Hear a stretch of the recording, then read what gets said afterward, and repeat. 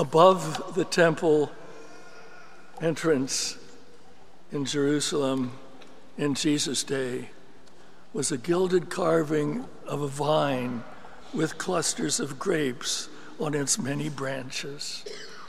It was a symbol of Israel, the people of God. Having brought them out of slavery in Egypt, God had, as Psalm 80 says, planted them in the promised land, like a vine grower planting a vine. He nourished and cultivated it, but year after year, the harvests were very disappointing. As the prophet Isaiah had said, God looked for his vine to yield good grapes, but it yielded only wild, sour grapes. With that symbolism in mind, let's search now for the deeper meaning of Jesus' words in today's gospel about a vine and its branches. Imagine yourself being there with him at the Last Supper. Toward the end of the meal, one of the apostles gets up and leaves. Soon after, Jesus and the others also leave. And outside, it's dark, but there's a full moon, as there always is on the night of Passover. Now they are crossing through the temple courtyard. Moonlight is shining on the gilded sculpture of vine and branches on the facade of the temple. And Jesus calls their attention to it and then tells them, I am the true vine. Calling himself the true vine implies that heretofore Israel had not been true, had failed to produce the good harvest that God, the vine grower, had been hoping for. Jesus had been true to the Father, and his death on the cross the next day would be proof of that. Now he looks around at this little group of his closest followers, which now numbers only 11. And he says, I am the vine, you are the branches. They are the first fruits of the harvest that his Father was looking for. And if they continue to be so, they must remain in him as he has in them. Just as a branch cannot bear fruit on its own unless it remains on the vine, so neither can they.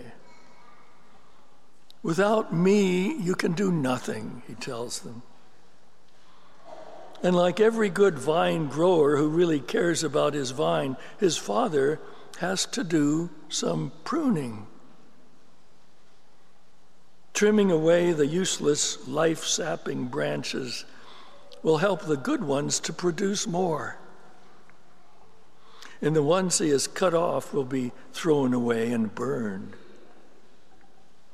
So, yes, growing good vines will involve some of what we humans might call pain. When we experience suffering, rejection, injustice, defeats, we may complain to God and ask, why me? What have I done to deserve this? The gospel today doesn't answer such questions with simplistic, easy solutions.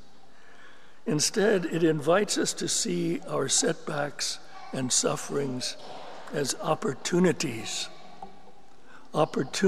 to grow like a fruit-producing branch on a well-pruned vine. These opportunities can make us stronger and better than we were.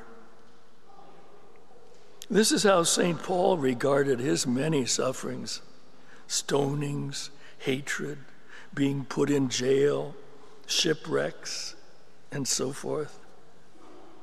And as we heard in that first reading, His first attempts as a new convert were met with opposition.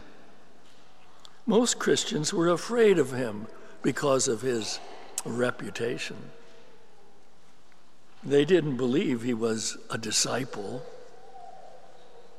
Later on, Paul writes, quote, "I even despaired of life." What does all this come from?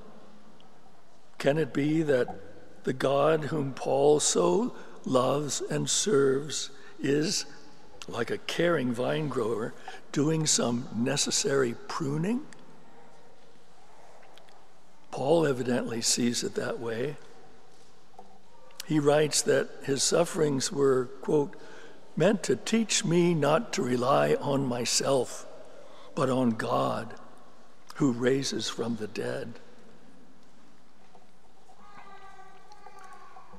Above the west entrance of our cathedral is a gold-on-black depiction of Christ's words in the gospel, "I am the vine, you are the branches."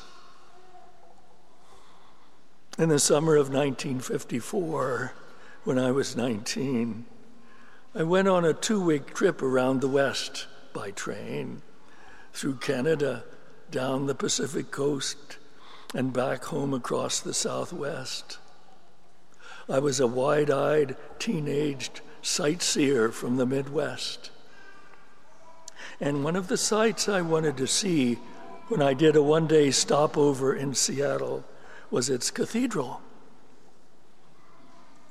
Having grown up in Dayton, Ohio, I had never seen a cathedral before. And coming up the hill from King Street Station, the first thing I noticed about this cathedral was its great window above the main doors. And what struck me as unique about it, and something I'd never seen in church art before, was its local references. Mount Rainier, a forest and a lumberjack, fish and a fisherman, an ocean-going ship, a smoke-belching factory.